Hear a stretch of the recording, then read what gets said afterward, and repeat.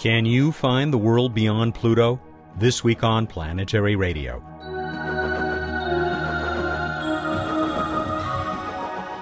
Welcome to Public Radio's travel show that takes you to the final frontier.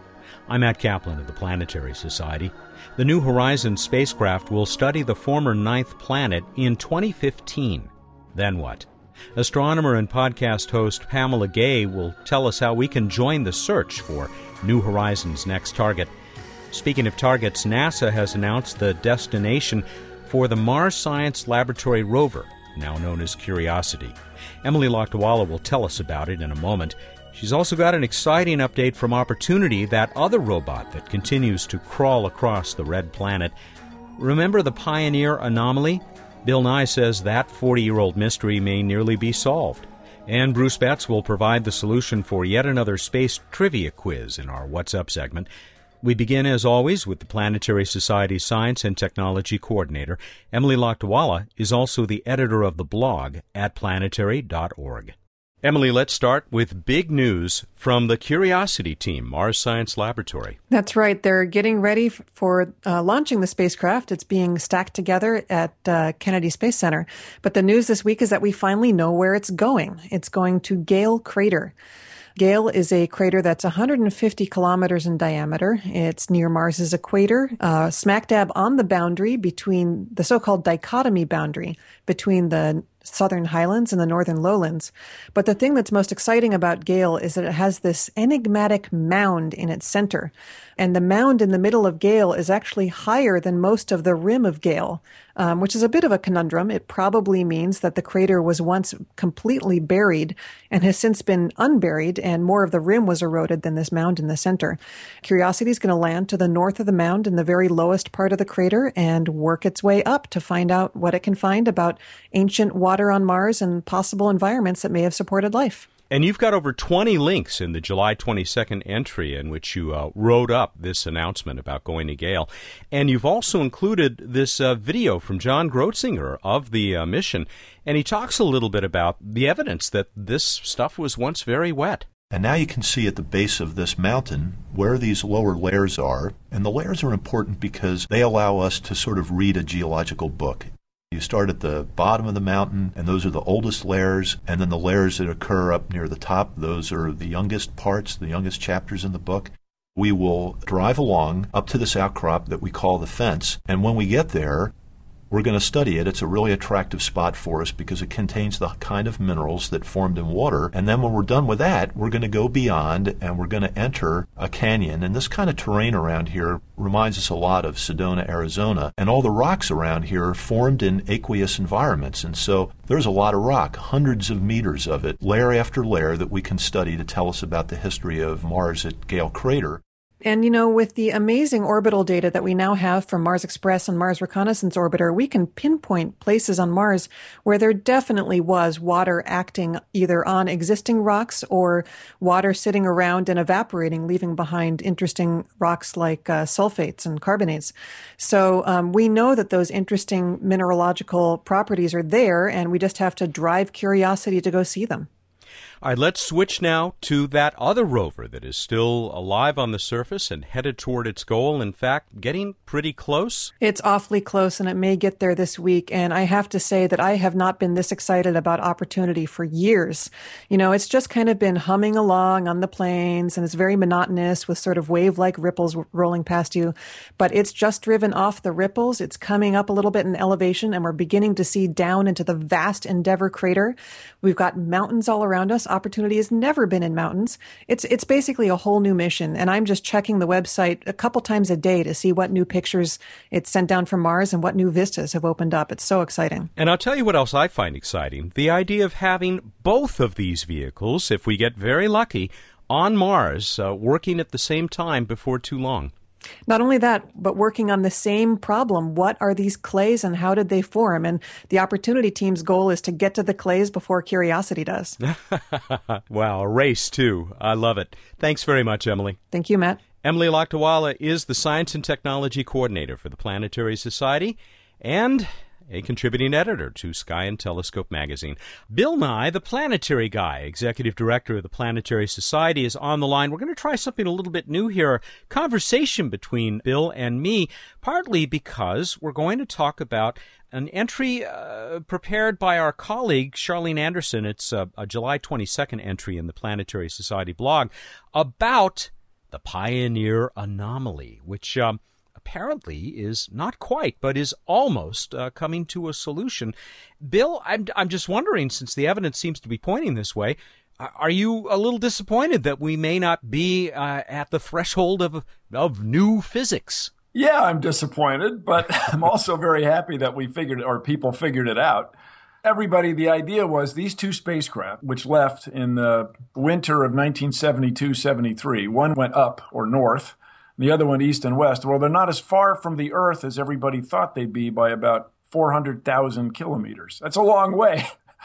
But when you've been traveling for almost 40 years, it adds up. So anyway, everybody was thinking maybe there's some dark matter, dark energy, dark particles that are holding these two spacecraft back. The other surprising thing, both spacecraft, whether they're going north and south or east and west, are held back by the same amount. So everybody was thinking maybe there's this new physics. But apparently, almost certainly for sure, it's thermal. This is to say they have plutonium radiothermoelectric generators on them. And a little bit of heat they're generating, even now, is making photons that are radiating off the, if you will, the front end of the spacecraft. And they're holding them, both spacecraft, back just a little bit. Can I use my Shakespeare quote here? Paraphrase the bard a bit here. The fault, dear Pioneer, is not in our stars, but in ourselves. Ah, there you have it. The star, that's pretty good. It was Brutus, right? Yes, it was. Yes, there you go. It was indeed. Everybody was thinking, boy, we've discovered new physics, but no, it's the just relativity. That's all. Yeah, but there's still good science going on here, right? Oh, my goodness. So these guys were able to tease out these subtle changes in the telemetry, in the data being broadcast back. It's really amazing. Yeah. But it's too bad that it isn't a new physics. But I'll tell you, it's going to be something like this. And that's how the new physics will be discovered. People at the turn of the last century, 1800s to 1900s, were trying to figure out why the speed of light was the same every way they measured it, every direction they measured it, every distance, every configuration. They got the same exact speed of light. And apparently Einstein got to thinking about this and realized that light has a constant speed. It's the speed of time that can change. Just really astonishing insight. And there's going to be another insight like that. And I hope it's in our lifetime. We're about out of time. I thought you might want to, in just a few seconds, pay tribute to the end of the Space Shuttle era. Yeah, the Space Shuttle, the last flight, 135, landed successfully early in the morning in Florida, and it was a beautiful landing. And many people are disappointed that the space program, the human space program, is coming to an end for the United States. But no, it's really the beginning, I have to say, because space is a political business. It always has been. And there isn't enough money to fly the space shuttle and do something new. So it wasn't until really the politics of retiring the space shuttle got wrapped up that people could move on. You know, the space shuttle was canceled during the Bush administration. And only now is it finally winding down, and only now will the world's largest space agency, NASA, be able to do something new with humans. It's a new beginning, Matt. It's exciting. And it's exciting to talk to you, Bill. Thanks very much. Thank you, Matt. Bill Nye is the planetary guy for our purposes, but that's because he's the executive director of the Planetary Society, and many of us still remember him very fondly as the science guy. I'll be right back with Pamela Gay and Ice Hunters.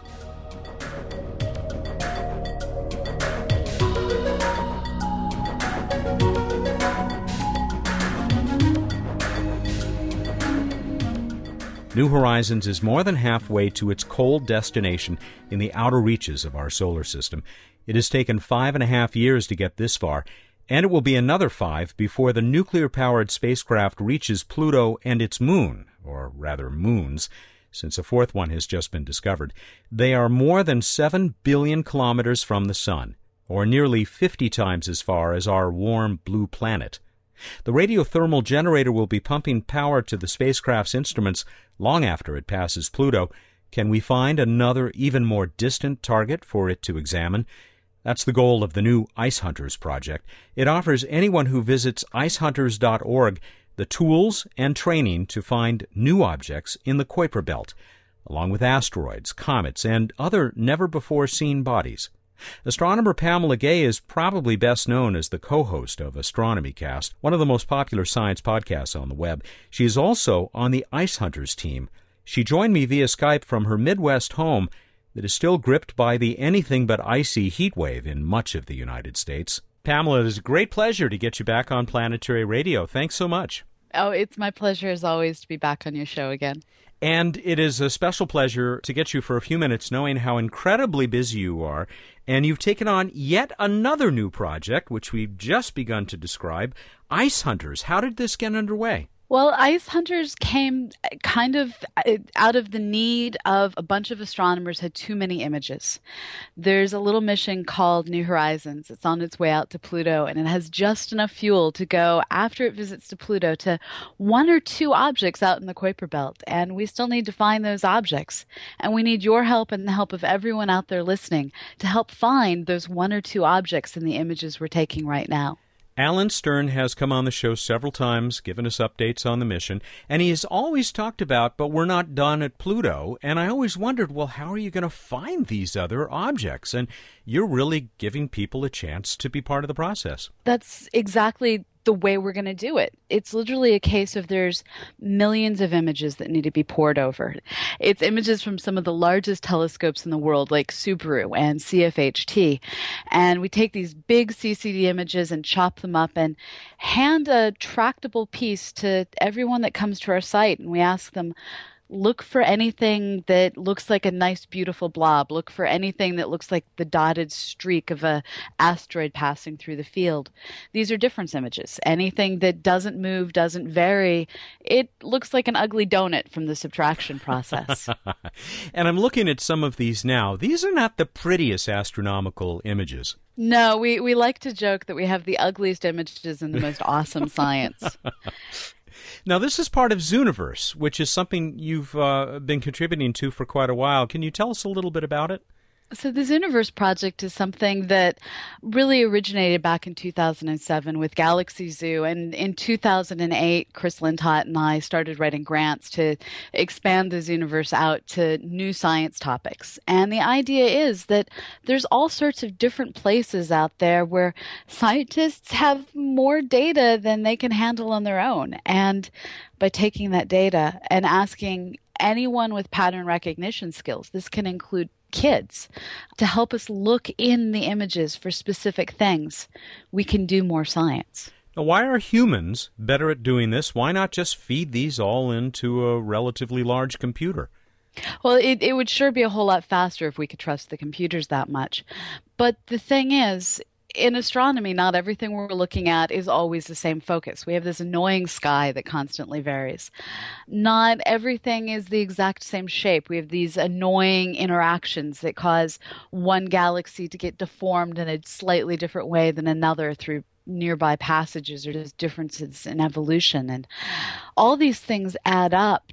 Just like you can't trust iPhoto to consistently say which person is your grandmother in all your photos, we can't trust a computer to always say which crater is a crater and which one's just an unfortunate shadow. So the primary objective here is to find the Kuiper Belt object that New Horizons might be able to go on next. Are you after anything else? Well, along the way, hopefully we'll turn up a whole bunch of Kuiper Belt objects that, well, New Horizons won't have time to visit or that have inappropriate orbits or other unfortunate characteristics. But we are going to be doing our best to map a wedge through the Kuiper Belt and basically see what all is there to find in that one area of the Kuiper Belt.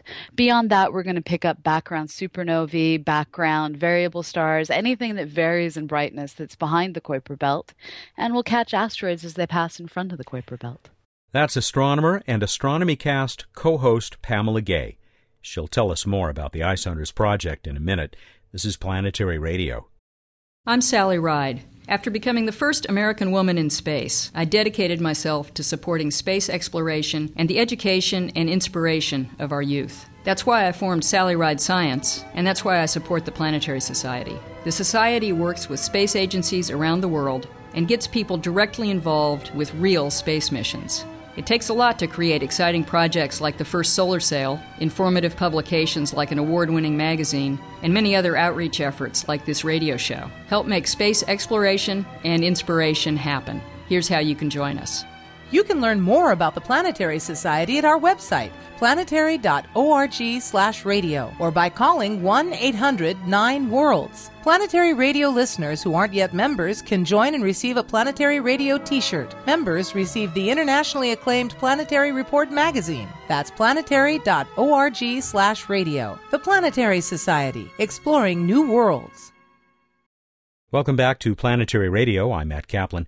You, too, can be an ice hunter, searching for the Kuiper Belt Object, or KBO, that the New Horizons spacecraft may visit after it passes Pluto in 2015. Principal investigator Alan Stern has turned to astronomer Pamela Gay and others to find that next destination. You can join the team at icehunters.org. Pamela is also co-host of the excellent podcast Astronomy Cast. Now, this may be more a question for Alan, but can you talk about what kinds of objects or the range of objects, I guess in spatial terms, that New Horizons might be able to reach? I mean, obviously, it can't just do a 180 and head in a different direction. Well, so the characteristics that we're looking for is something that has an orbit that is carrying it at a reasonable speed and at a reasonable distance from the sun, such that its current orbit will just naturally carry it straight in front of the New Horizons spacecraft as it goes past Pluto. So if you think of looking at two bicyclists going down different paths on a hill right before they almost but don't actually hit one another, we're looking for those two bicyclists. There may be another several dozen bicyclists out there that are going to cross a specific point on the path too early, too late, not go through that particular path at all. But there's just those two that have an almost collision. Well, one of our two bicyclists is New Horizons, and that other that is on the almost collision course, that's what we're looking for. So we're looking just for the specific object with that coincidental orbital path that carries it right in front of our little mission. What a lovely description. Now, what happens if I go through your tutorial that I'm looking at right now and I learn how to mark these things off? If I find a KBO or an asteroid, I hate to put it in such a selfish manner, but what's in it for me? I mean, is there a chance that I could name it? These things get dictated by the International Astronomical Union, and the KBOs we find will all get submitted as a catalog, and your name will be associated with what you discover. But most likely we're not going to find things that we get to give awesome names like, well, you know all the awesome names. Make-Nate is one of my favorites, although I'm told that's not how you pronounce it. The asteroids are a bit trickier. We could name them if we got enough observations to determine their orbits. But the field of view that we have is sufficiently small, and the return rate to go back to the same field is sufficiently long that most likely we'll see each asteroid just one time, and that's not enough time to be able to say, oh, I know its orbit, and get to name it. But we're going to put together a catalog of those as well, so that someday in the future, when someone's trying to better understand the orbit of an asteroid they're looking at, they can say, hey, did anyone take an image of an object in roughly this place at roughly that time? And we can say, yeah, hey, we do have an image of that. So we're not always going to get to name things, but every discovery every individual makes will get their name on it in the catalog papers. You are, through this process, adding to our knowledge of the universe around us. Exactly. And what's interesting is some of the discoveries we make, some of the variable stars we discover, these are things that we're beating the Large Synoptic Survey Telescope to finding these faint suckers in the background and cataloging them. So it's neat to be on the forefront of upcoming data deluge, which will also include citizen science in the future. How did you get involved with this project? I have to thank a friend at the Space Telescope Institute, Max Muchler. He is working on a project with me that we're going to be looking in the backgrounds of fields of Saturn and Jupiter and other nearby planets that were observed by the Hubble Space Telescope. He's part of New Horizons and got the idea, well, why don't you see if Alan would be interested in using a citizen science project to look for the KBOs. So I thought it was a great idea, and I took his advice, and I went out and I talked to Alan and John Spencer and Mark Bowie and a number of other project scientists, and we got a plan together. I sat down and I started programming with my programmer, Corey Lehan, and a few months later, you had the site that you see today.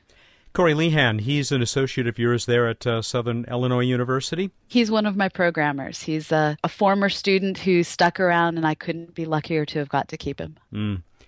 We're going to talk again soon, I suspect, and that's about something that you've got coming up in October. Can you give us just a preview? Well, the moon is perhaps the most taken for granted astronomical object that hangs over all of our heads. And on October 8th, we're going to give it its due and celebrate International Observe the Moon Night. And we're going to use this one particular day of the year to try and get people to realize we've learned a whole lot about the moon since the Apollo days, and try and get some of the modern astronomical understanding into people's heads and minds and hearts. You and Fraser Cain still going strong with Astronomy Cast? We are. We're back to doing about 40 episodes a year instead of the 52 we used to do, just because we realized life was too short to, well, we wish we could do a show every week. We just can't. But we're still going, and we're going to be doing live shows at Dragon Con this year. And we're always looking for new things to talk about. Pamela, once again, thank you so much, not just for joining us today, but for everything that you do on behalf of, as we said, adding to our knowledge of the universe around us and allowing other people to add to that database as well. It's been my pleasure. Thank you so much. Pamela Gay is an astronomer, teaches actually astronomy and physics at Southern Illinois University in Edwardsville, Illinois, and as you heard, is the co-host now for, over 4 years, I think, of Astronomy Cast with Fraser Cain. If you go to the iTunes store, just drop the word astronomy in there, and it will come up right at the top of the list. It is still going strong, and we recommend it highly. We will be returning with Bruce Betts, our own weekly astronomer, for our regular What's Up segment in just a few moments. This is Planetary Radio.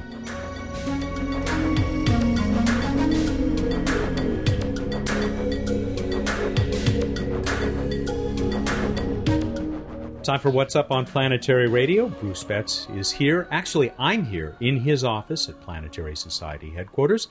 And I'm sorry to say that once again I forgot to bring, I have a little gift for you. I forgot to bring it. I hate to say that, but it gives you something to look forward to. That's so exciting. Maybe we should record again tomorrow. I'd record every day with you if I could. You know that. I do. And thankfully the restraining order does too. Quickly now, because my parole officer's waiting outside. Okay. Night sky. Saturn, I was just looking at it a few evenings ago. It's really quite lovely in the west, low in the west after sunset, particularly because you can check out the somewhat fainter actual star, Porrima, to its right. And then much farther to the left is the similar in brightness but much bluer star Spica. So check those out in the evening sky. In the pre-dawn sky, we've got Jupiter high overhead, super bright, brightest star-like object up at that point, and also Mars, much dimmer, low in the eastern horizon pre-dawn. Big week? This week there was something very important that happened. I know we celebrate it every year. It makes Tim the Toolman Taylor happy every time. 40 years ago this week. What do you think? 40 years. 1971. I don't know. Something Apollo? Humans drove a vehicle on the moon for the first time. Yeah. All right. Man, I wish I owned one of those. Don't you? There are 3 sitting there. Just waiting for you. All you have to do is get to the moon to bring them back. Yeah. Well, we're working on it. Somebody's working on it. The lunar rover was first driven on the moon 40 years ago this week. The next day, they got a ticket. Do you see how those things kicked up dirt when they really got going? They did. They were having big fun with that the lower gravity. Yeah, cowabunga. Dune buggies. Let us move on to random space rock. Oh my God. It was a full spectrum sweep. It was indeed. I want to say, haven't said, congratulations to the whole space shuttle program and the landing of Atlantis.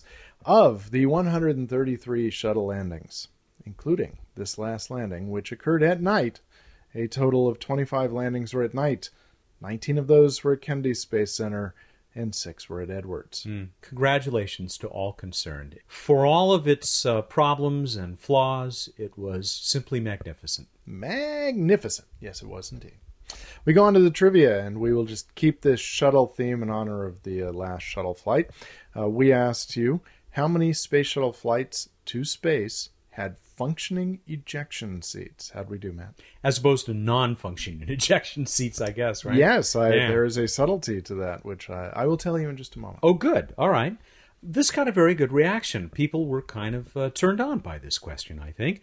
Our winner, Ron Brown, and everybody else who submitted an answer had it right. 4 shuttle flights. The first 4. Indeed. STS 1 through 4. Yes, which were test flights, formally test flights, and carried only 2 pilots. And so nobody on the middeck, which is significant, because really, how would you do an ejection seat from the middeck where most of the people are sitting?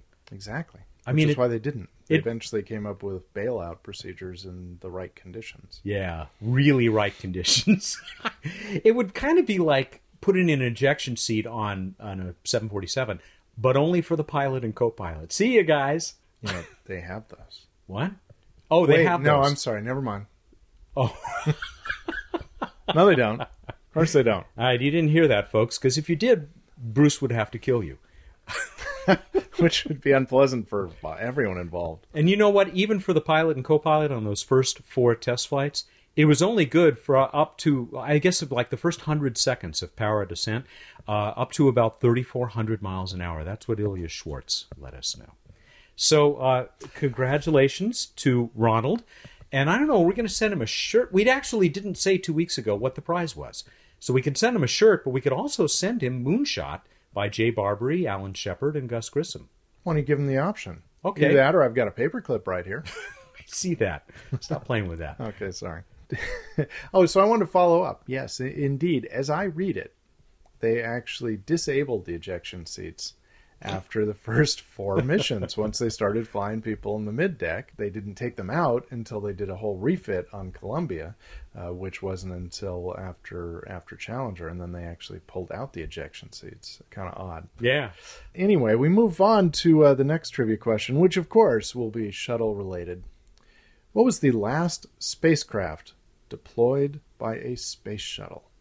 The last spacecraft deployed by a space shuttle. Go to planetary.org/radio. Find out how to enter. And what shall we give away this time, Matt? This time we will definitely give away Moonshot, the just reissued or republished as an enhanced ebook by Jay Barbary, the longtime NBC correspondent, talking about manned spaceflight. A couple of other guys that I just mentioned who people may have heard of, Alan Shepard and Gus Grissom, 2 of the original Mercury 7 astronauts. And you have until August 1, 2 p.m. Pacific time on Monday, August 1st, to get us that answer. All right, everybody, go out there, look up the night sky, and think about who you would like to put in an ejection seat. Thank you, and good night. Why are you looking at me that way? Because I know you'd enjoy it. It would be a blast, wouldn't it? He's Bruce Betts, the Director of Projects for the Planetary Society, and he joins us... Punch out! every week here for What's Up. Planetary Radio is produced by the Planetary Society in Pasadena, California, and made possible in part by a grant from the Kenneth T. and Eileen L. Norris Foundation. Clear skies.